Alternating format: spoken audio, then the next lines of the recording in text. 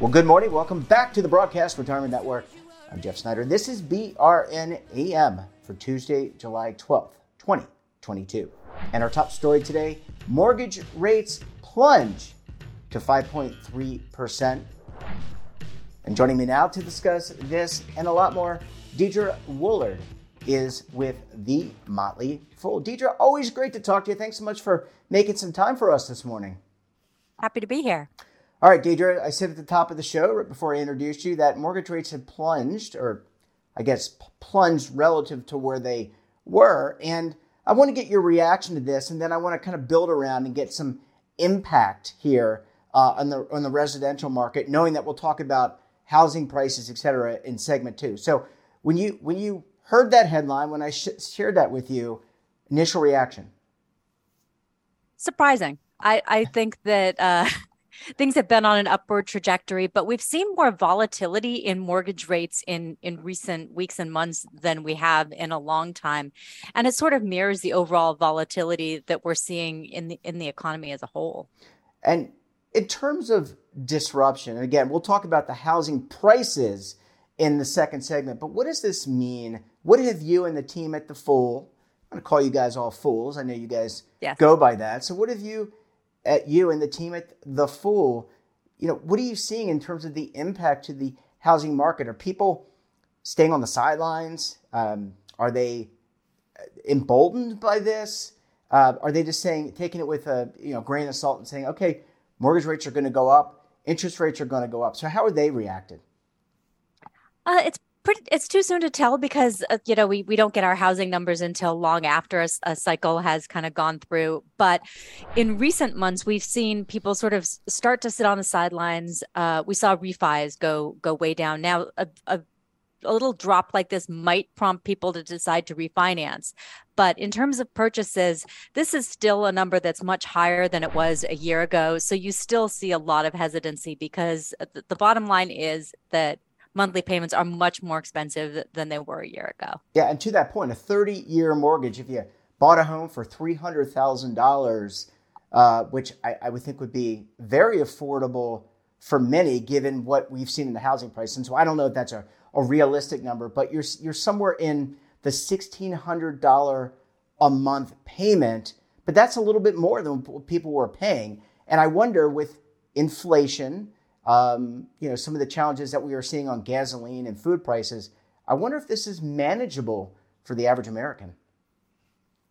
Sadly, it's not. And the number you gave of a $300,000 mortgage, the average home price is over $400,000. So that would be a pretty ambitious down payment.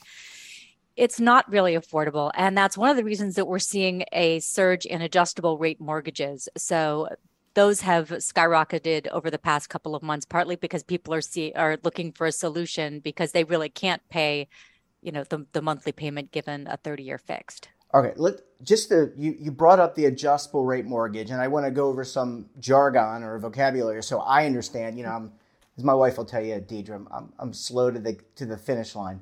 How does a fixed rate mortgage compare to adjustable? I see the name adjustable and I see the name fixed, but how do these two instruments differ? Well, adjustable is like the name says, is that the rate will change over time. So a lot of people are thinking if they get an adjustable rate, maybe they get a lower rate when they start off and it sort of escalates over time. It depends on the mortgage itself. But for some people, that's appealing because they're betting on the idea that they will be making more money over time. So when their rate goes up, they'll be in a better position to afford it. Unfortunately, during the great financial crisis, we saw a lot of people get into this. And then when their rate went up, they ended up being in trouble. And so that's a concern for me down the road. Yeah, I'm thinking back to the movie The Big Short.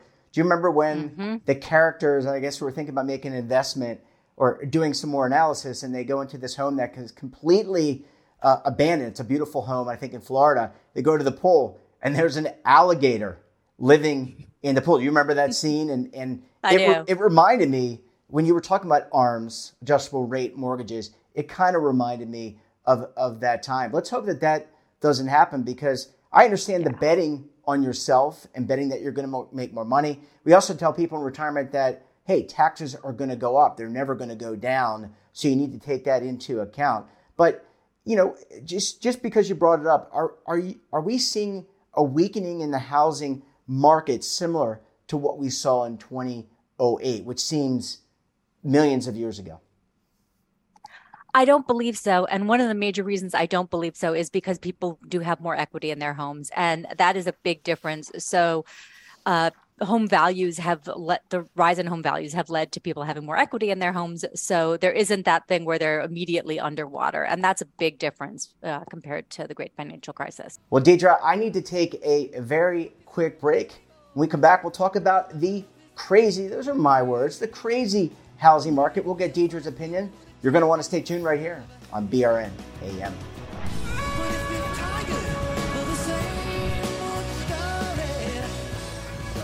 Imagine a new television network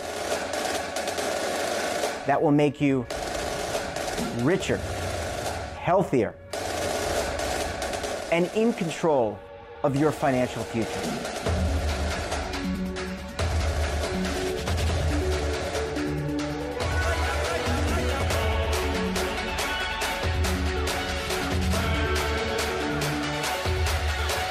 This network is for the policewoman in Nashville, Tennessee, the baker in Dubuque, Iowa, the teacher in Lexington, Kentucky. We want to make the idea of savings and retirement culturally relevant. But what do you see as a defining issue of the midterms, especially for the smaller businesses? I mean, they are the lifeblood of the American economy.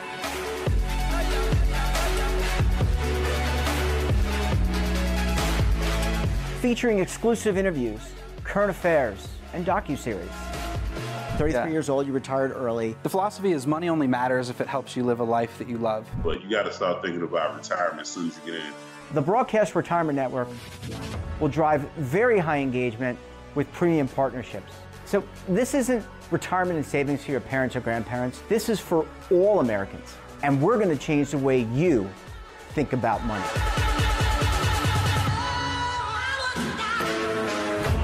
Welcome to the next frontier of retirement and savings. This is BRN, the Broadcast Retirement Network. Are you over 50? Would you like to get up to 33% more income in retirement? Then call now for this free book, Annuity Do's and Don'ts for Baby Boomers. This free book reveals little-known secrets about annuity strategies that will help you make the right choices before buying an annuity. Call right now for your free book, and as a bonus, we'll also throw in a free annuity rate report, both absolutely free for calling Annuity General today. Call 800-504-8194.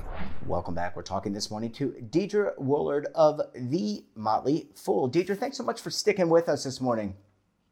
Thank you. All right, we talked about interest rates, and that creates a whole penumbra, panoply of things that buyers need to consider. But I want to ask you about the housing market nationally in general. Has it gone crazy, or is that an overblown statement on my part? No, it's not an overblown statement. But the question is, what happens now? There was a great quote from Jonathan Miller, who's sort of a noted figure in housing, who called it a cauldron of uncertainty. And I think that's what we're feeling across the economy, but especially in the housing market. There's so much uncertainty. Mortgage rates are volatile. Housing prices are very high in some markets. Housing, rental rates are up almost 20% year over year. Housing prices in markets like Phoenix and Tampa are up nearly 30% year over year.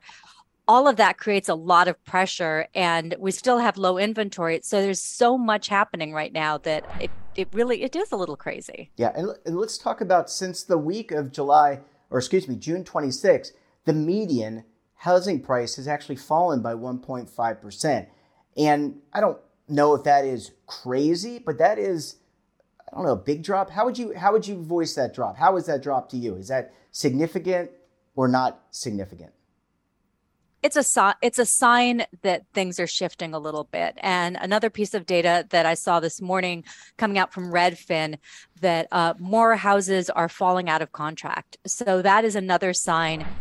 People are considering what's next. People are trying to prepare themselves if prices do go down dramatically. So that little dip in and of itself, not concerning, but what it shows is that there's a little sense of doubt, a little bit of fear, a little bit of uncertainty that's happening, and that may lead to greater volatility. And interesting to that point, people pulling back or waiting to see.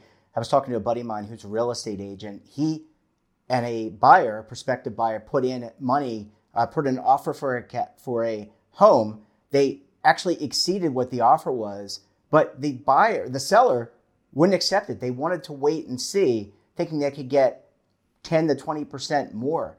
And I thought that was pretty interesting because this deal included waiving some of the contingencies that you and I have talked about. So, maybe not a home inspection and some other things that, maybe requirements to improve certain parts of the home before someone took ownership of it.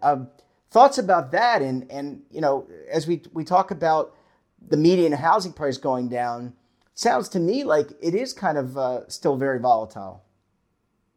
Well, it's interesting because sellers are much slower to register a change in pricing in their area than buyers are. Buyers are, of course, watching, checking on the apps, spending a lot of time immersed in how much things cost.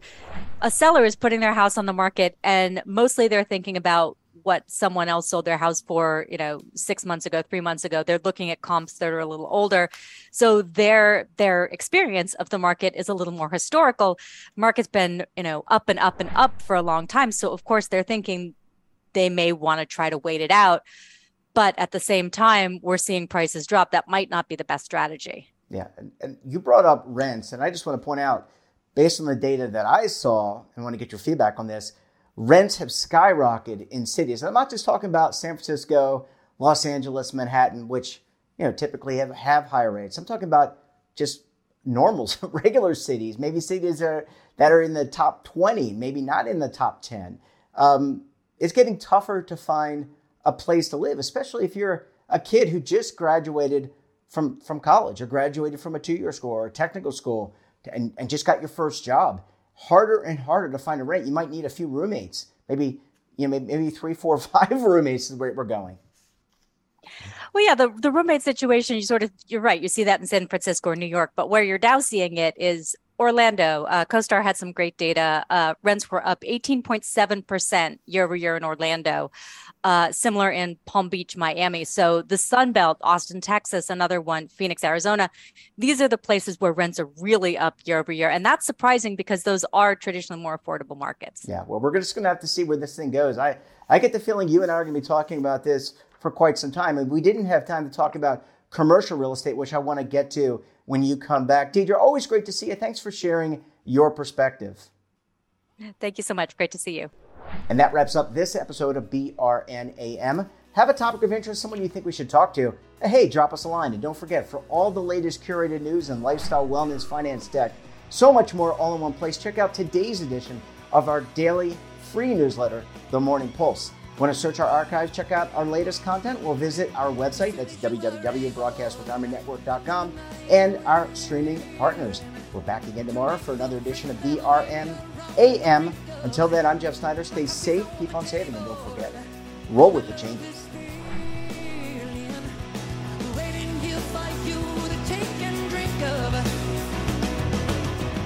But if you're tired of the same old... Now is your opportunity to co-create content around any topic on the first lifestyle and wellness network. Reach a global audience through our platform and co-own exclusive branded content. All of our programs are available on demand and also as audio-only podcasts, so you can take us on the go. Broadcast Retirement Network, available anytime, anywhere, and on any device. Are you being audited and do you owe the IRS $10,000 or more in back taxes? Is the IRS threatening to take more of your money? Don't fight the IRS alone. The Tax Doctor is here to help you negotiate your tax bill and reduce your stress. The IRS can freeze your assets and seize your bank accounts, but you can stop these IRS actions. The Tax Doctor will work with you using our years of experience to represent your case to help you get the best resolution under the IRS guidelines. Help is here to deal with the IRS to reduce your stress. We've handled thousands of cases, so we know what we're doing. If you owe $10,000 or more in back taxes, do not call the IRS alone. Call a Tax Doctor now for a tax emergency analysis. Call 800-224-6439.